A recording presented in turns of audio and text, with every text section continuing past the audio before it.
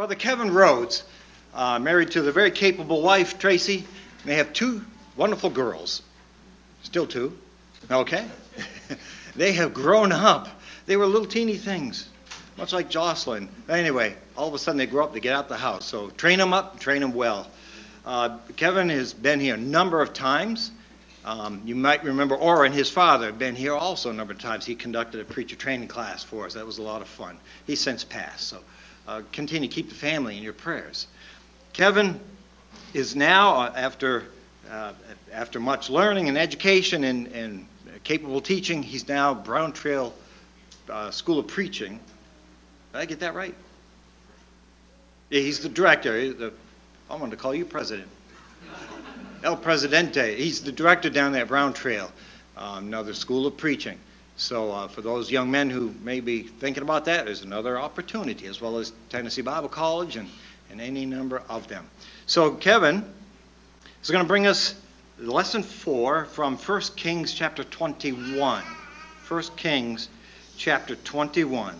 The Malice of Ahab and Jezebel. Kevin.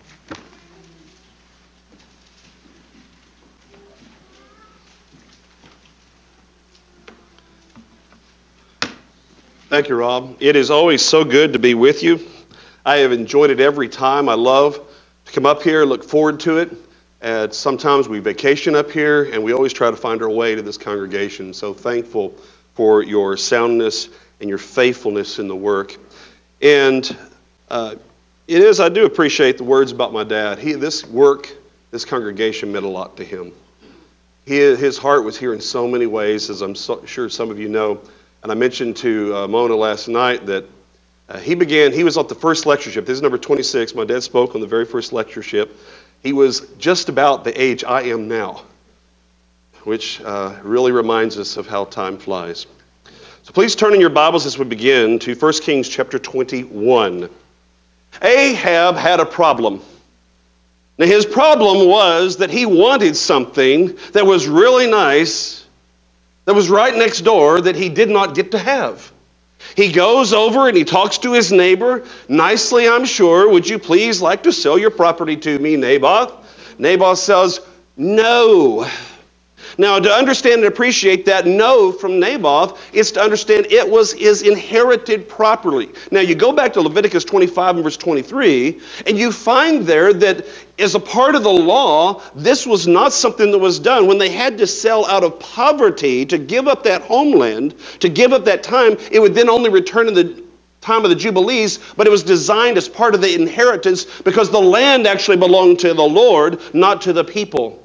And so in this idea, and especially with Ahab and his background and his marriage, this was not going to be a good thing. Naboth simply was following the law and actually being true to the character of the law that Ahab was avoiding and standing opposed to. So Ahab had a problem. But Jezebel had a solution. Her answer was, This isn't any big deal. All we have to do is, as we go ahead, Ahab goes home, tells his problem to his wife. She's very sympathetic to him, and he's pouting. And she says, what's the problem? He says, Naboth won't sell me his vineyard. And she looks at him like, that is not really a problem for you. You're a king. I'll take care of it for you. She sends letters to the people of Jezreel. And here we got this idea of where they're located here. We've already seen Jezreel. Here we are, send down to the nobles, to the important people in charge. You set Naboth up. You set him. When we say set him up, we're really going to set him up because we're going to put him up, treat him as important, have two people come in and say he's blasphemed God. We're going to take him out and you stone him to death, which they then subsequently do. Ahab is guilty of murder. Now, he did not throw a stone, and he wasn't the one that gave the order, but he was guilty. Naboth's death produced a victim as a result of malice. And what you find Jesus saying in Matthew chapter 5, 21 through 26, what begins as malice, it should be no surprise, ends as murder. Because they are rooted in the same heart. This is when Elijah comes on the scene to tell Ahab, God knows. He knows what you did. He knows why. And you are going to answer. And at that point, Ahab humbles himself. Now we need to appreciate this path is what Malice lays out for us. This is where it takes us. Whenever we feel ill will towards someone, so that wishing some kind of harm, and it does not have to be murder, friends, some kind of harm seems appropriate and right. That kind of vicious disposition is malice. But have you ever considered what led Ahab to this point emotionally? Maybe Ahab, I would suggest to you, was engaging in retail therapy, emotional spending. Some of you may be familiar with it. Now, I want to explain what this is. This is when you go out and buy something to make you feel better. Y'all ever wonder why preachers have so many books in their library? Retail therapy. After he married Jezebel and set up an altar to Baal, 1 Kings chapter 16, God sent then the drought we've seen already in 1 Kings chapter 17. Then when Elijah confronts him and the priest of Baal on Mount Carmel, it was a devastating defeat and the drought ended, chapter 18.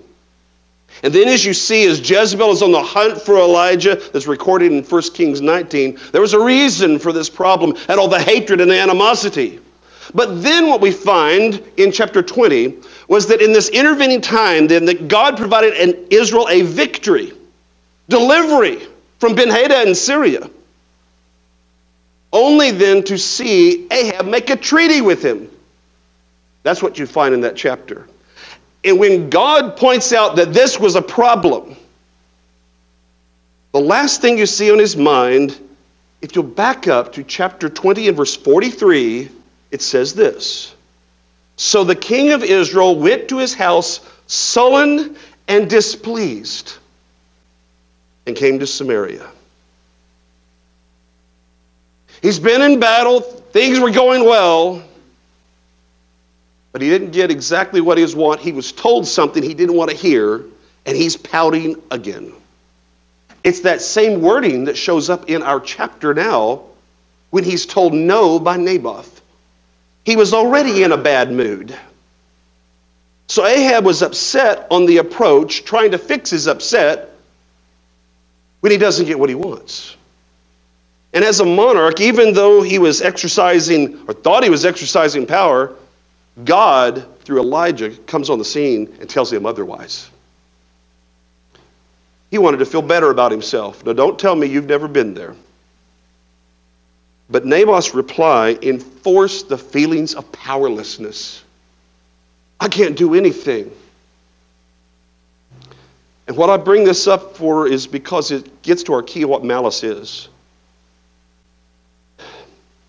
How easily emotions and attitudes can lead us to very dark places. And that's what we're going to be looking at here. Ahab was upset, he was angry, he was frustrated. And then Jezebel shoved him over the edge, doing what he did not consider himself, but willingly accepted. And that shows us something else. There are two sides to malice. Jezebel is active malice. Ahab's is passive malice. But they're both malice. He liked what he got out of the deal. He didn't complain that Naboth was killed because he got what he wanted. Malice is a combination of emotion and motive. It will justify almost anything for personal satisfaction.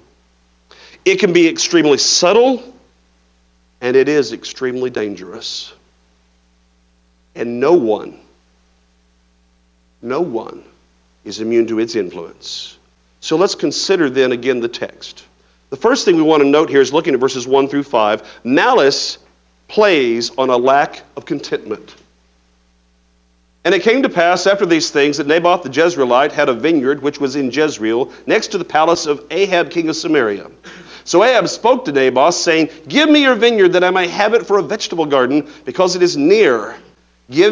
I will give you a vineyard better than it, or if it seems good to you, I will give you its worth in money. But Naboth said to Ahab, The Lord forbid that I should give you the inheritance of my fathers to you. So Ahab went into the house sullen and displeased.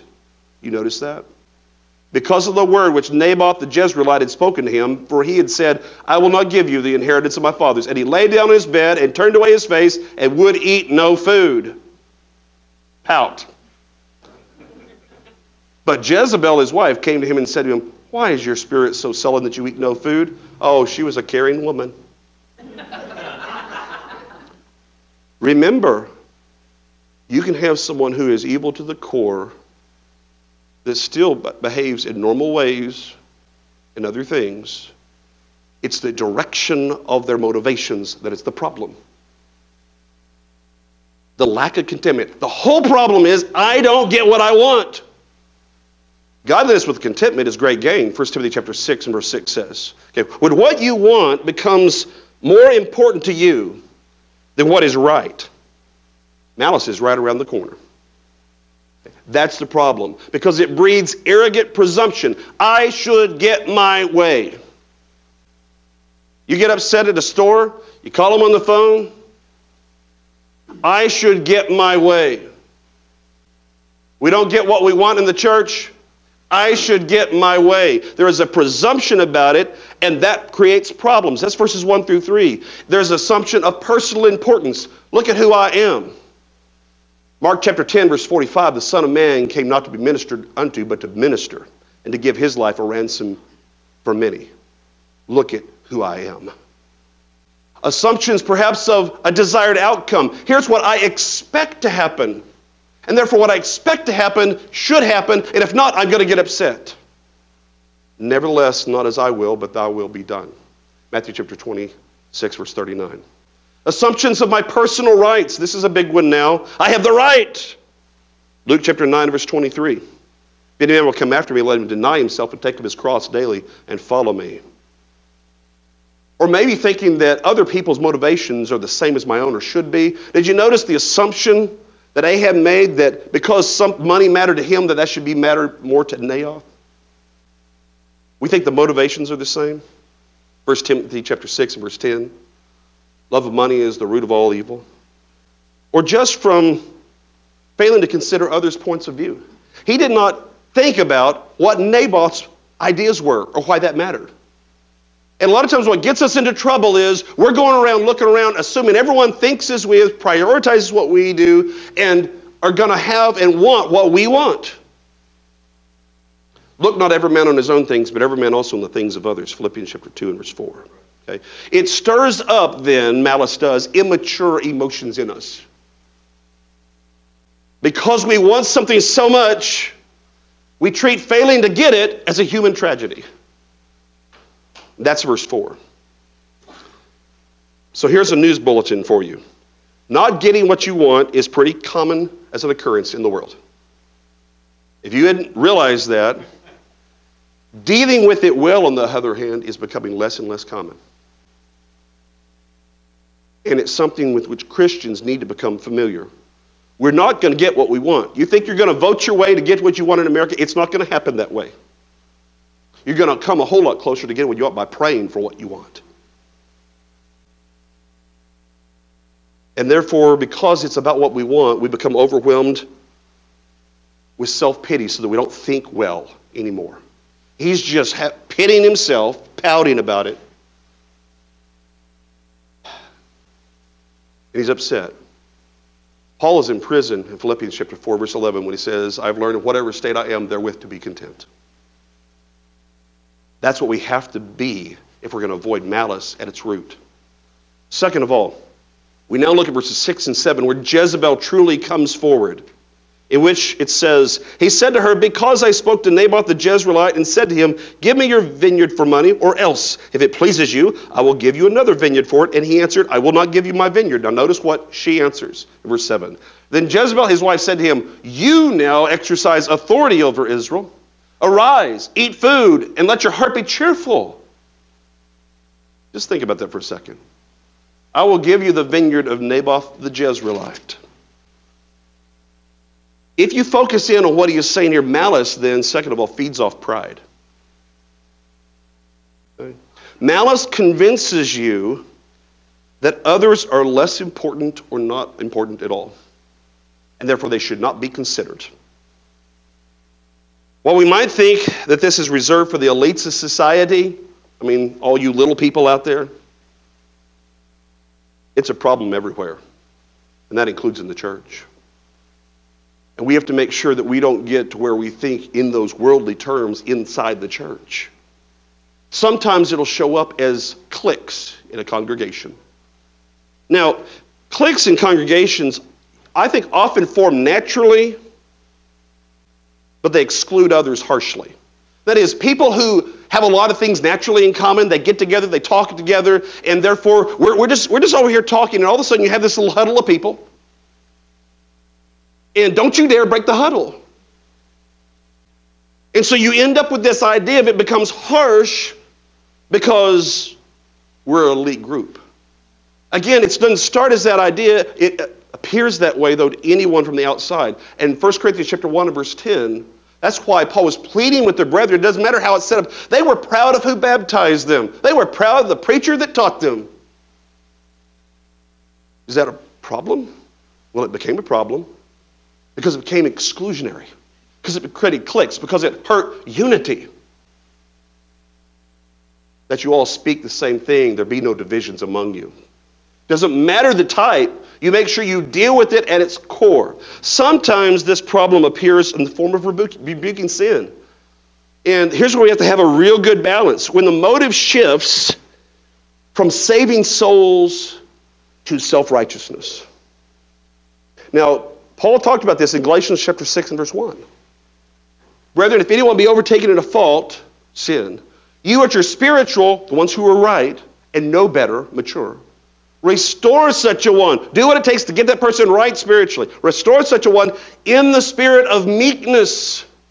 It's not about you. Considering thyself, lest you also be tempted. It could become about you.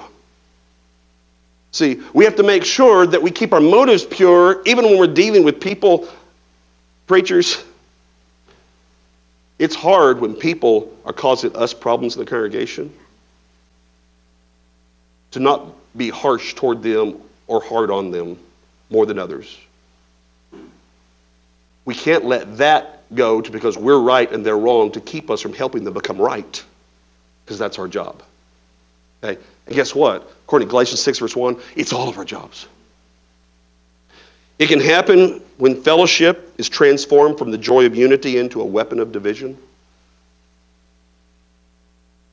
John 17 verse 21, Jesus prayed that they may be one as thou, Father, art in me and I in thee, that they may be made one in us, that the world might believe that thou hast sent me. That's what Jesus wants. Now we understand that there are certain doctrinal things that are a problem that people peel off and don't want to be associated with Jesus, and that's the key. They're not accepting being with Jesus, but we do not need to get in the business of shoving people away from Jesus. Okay, that's the key too. Because then it's like it becomes a competitive nature that is happening way too much in the church right now. Malice goes to seed when you act based upon what you have the power to do rather than what you ought to do. You have to exercise the authority of a king. So when you're in a position of authority, it means you have greater responsibility in how you treat people. God had the power to destroy us, but he had the character to save us. And that should be the model we follow in all things. Sometimes people get a sense of superiority, and however subtle it may be, for different reasons, it allows them to justify the attitude in their own minds. But this is where the opposite attitude comes of meekness. Of Matthew chapter 5, verse 5, blessed are the meek, for they shall inherit the earth. Now I know that a lot of regular and decent translations that are newer translate that as gentleness. I don't think that does it justice. Meekness is about a cause greater than self. And his point is that it's not about you. It's about giving your all into the cause of Christ so that what happens for Christ is always going to be important, whatever happens for you. It's why Moses was a very meek man. Because the cause of getting those people into Canaan mattered more than his own life. It's the reason why Jesus could say he was meek and lowly of heart, because the cause of salvation was more important than preserving his own life.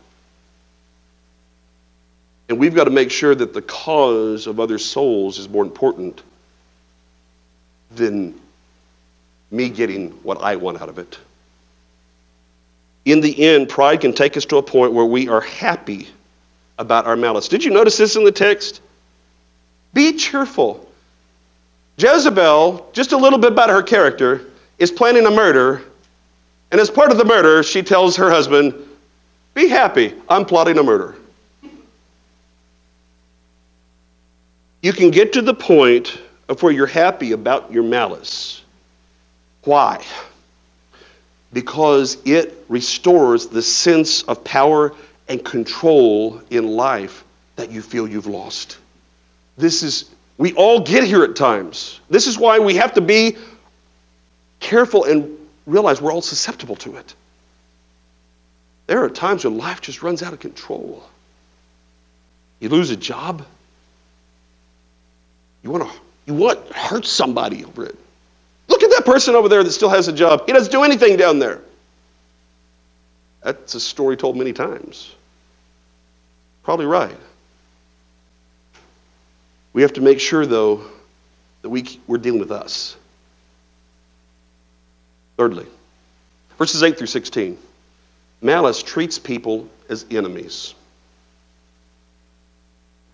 And she wrote letters in Ahab's name, sealed them with his seal, and sent the letters to the elders and the nobles who were dwelling in the city with Naboth. She wrote in the letters saying, proclaim a fast, and sit Naboth with high honor among the people, and seat 2 men, scoundrels, before him to bear witness against him, saying, you have blasphemed God and the king. Then take him out and stone him that he may die. So the men of his city, the elders and nobles who were inhabitants of his city, did as Jezebel had sent to them, as it was written in the letters which she had sent to them.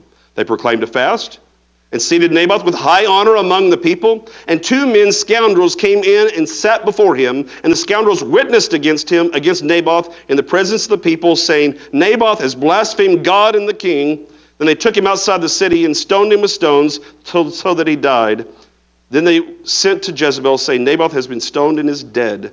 And it came to pass, when Jezebel heard that Naboth had been stoned and was dead, that Jezebel said to Ahab, arise, take possession of the vineyard of Naboth the Jezreelite, which he refused to give you for money. For Naboth is not alive but dead. Did you notice she just made Naboth the villain here? So it was, when Ahab heard that Naboth was dead, that Ahab got up and went down to take possession of the vineyard of Naboth the Jezreelite. Who could imagine a situation in which a couple of witnesses could accuse someone of blasphemy and send them off to their execution? Sound familiar? Because that's what they did to our Lord. This foreshadows that in a way in the text. Malice reveals itself in the harm we are willing to inflict on another. That's verses 8 through 10. You know, we live in an age where people take offense at the smallest little thing. And then they use that as justification for destroying others. Now, I don't know how many of you are familiar with the practice of doxing.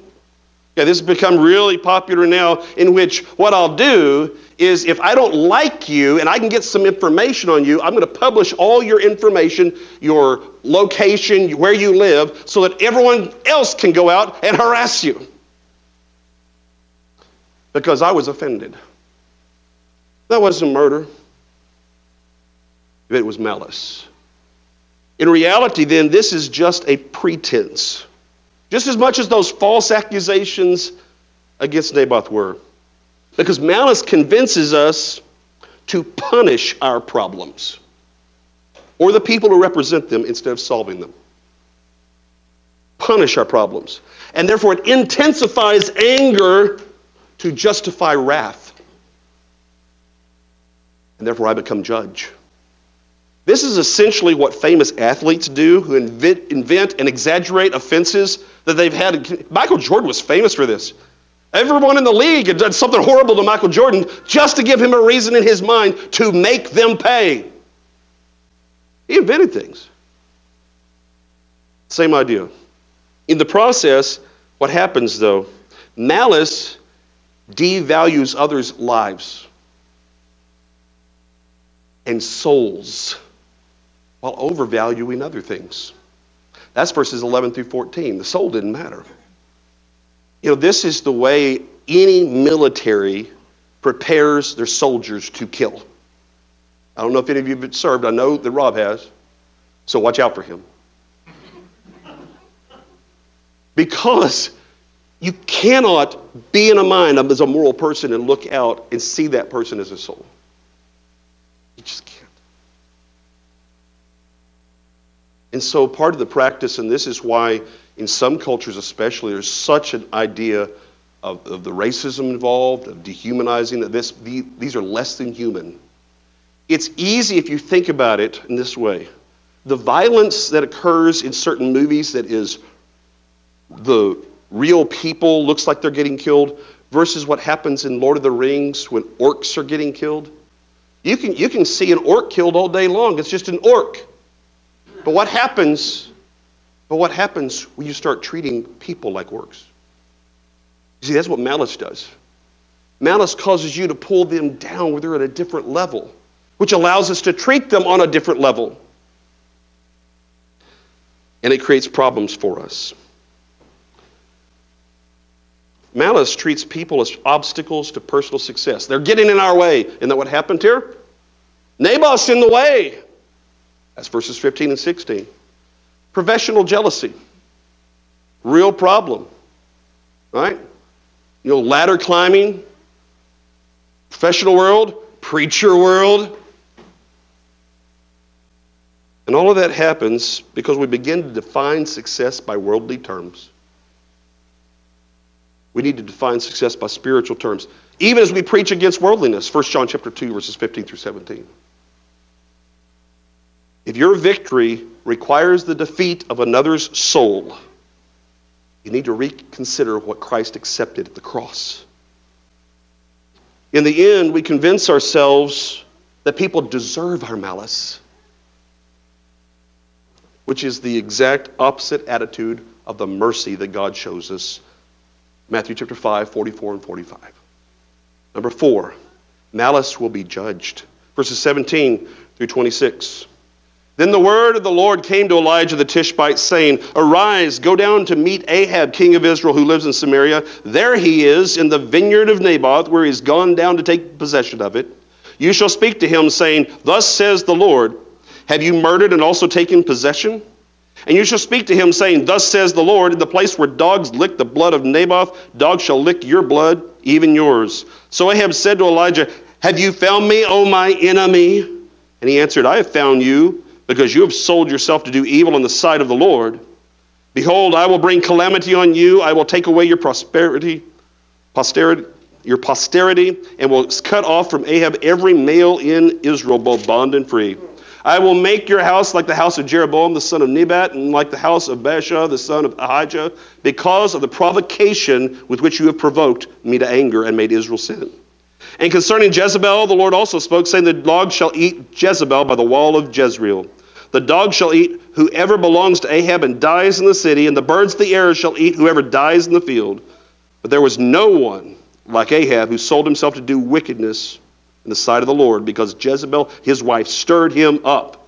And he behaved very abominably in following idols, according to all that the Amorites had done, whom the Lord had cast out for the children of Israel. Malice will be judged. But first, let's notice where Ahab is. He is actually in the vineyard. He's taken possession. He's got what he wants, and he's about to get what he deserves. His moment of victory has just become his moment of judgment. Malice will be judged, notice, by the standard of God's word. Elijah comes not on his own, not to speak what he has to say. He's coming with the word of the Lord. And it's that message which judges him, and that's the message we need to take forward to people and say, this is why there's a problem. It's because God says there's a problem. God will therefore judge malice because the Lord knows even our hearts. It's hard. If I just look at you, I just look out there and say, now there's a malicious person. Did I just look it? No. Because malice, we can only see it when it plays out. can't read the hearts, but God knows the hearts. God knew the motives, and he'll judge those too. Ecclesiastes chapter 12 and verse 14. God will judge our spiritual choices, our actual decisions, behaviors, and motives, not our justifications for them. Now, we can justify a whole lot. We come up with a pretty excuse as to why we're doing what we're doing. God knows the difference. In 1 Kings 22, verse 38, Ahab's judged in battle, just as God said. Now, there's going to be something else coming, but God's judgment is sure. Malice has consequences just like any other sin. That's verses 21 through 24. In Romans chapter 1 and verse 29, we usually go over, and I originally was going to do this to demonstrate in a different way, because of the wording it's important. Paul has many lists of sins, but I point you to Romans 1 verse 29 because it's where what we think of as the most heinous kind of sins, of sexual sins and murder, and they appear right next to malice.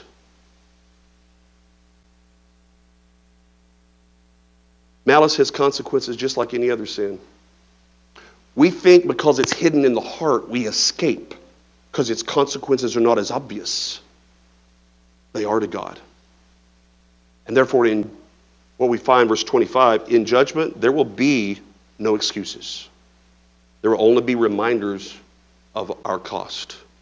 In a world where so much blatant immorality surrounds us, we can easily forget the dangers posed by what lies within us. That's Mark 7, verse 21 through 23. Our attitudes in our heart will be judged too. And we can forget or ignore what God says, but we will ultimately be reminded of exactly what God has said. He that rejecteth me and receiveth not my words hath one that judge him. The word that I have spoken, the same shall judge him in that last day. Jesus' own words in John 12:48. So that brings us then to number 5, in the last 3 verses of our text. Verses 27 through 29. Malice can be forgiven. So it was when Ahab heard those words that he tore his clothes and put sackcloth on his body and fasted and lay in sackcloth and went about mourning. And the word of the Lord came to Elijah the Tishbite, saying, see how Ahab has humbled himself before me. Because he has humbled himself before me, I will not bring the calamity in his days. In the days of his son, I will bring the calamity of his house.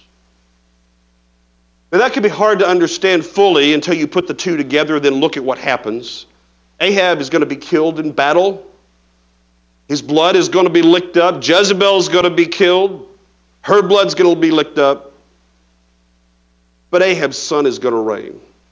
The full consequences were not held on to in that circumstance because of how Ahab responded. Yes, there is mercy even for malice. Why? Well, when you've been in these situations, it can be hard. There's mercy for malice because of the power of the blood of Jesus. And then we have redemption through his blood, even the forgiveness of sins. Ephesians chapter 1 and verse 7. It is because of the change that true repentance brings. Remember in 2 Corinthians chapter 7 verse 10, godly sorrow produces repentance not to be regretted, but the sorrow of the world produces death. There's a difference in the response, and there was with Ahab. It's also because of the heart of deep humility. You already heard James 4 verse 10. In its parallel in 1 Peter. But humble yourselves in the sight of the Lord, and he will lift you up. To realize at this point, Ahab was in no position to argue. It was only the Lord's mercy that gave an allowance. And we ought to be appreciative of that allowance that we've received. Forgiveness is rooted in the same word of the Lord, friends, that brings judgment. Isn't it amazing how people feel that they can so casually toss aside God's word and what it says about judgment without realizing that they're tossing aside all the things about salvation and redemption too? For I am not ashamed of the gospel of Christ, for it is the power of God unto salvation to everyone that believeth, to the Jew first and also to the Greek, for therein is the righteousness of God revealed from faith to faith, as is written, the just shall live by faith. Brethren, the path to malice is a lot shorter than we might like to think. If you've been wronged, you've probably been tempted to think or act maliciously, and I think all of us have been wronged at some time. But when we read this chapter, we tend to put ourselves in the place of Naboth or Elijah. But if we're to learn the lessons we really need to learn from this text, we need to see ourselves as Ahab and Jezebel,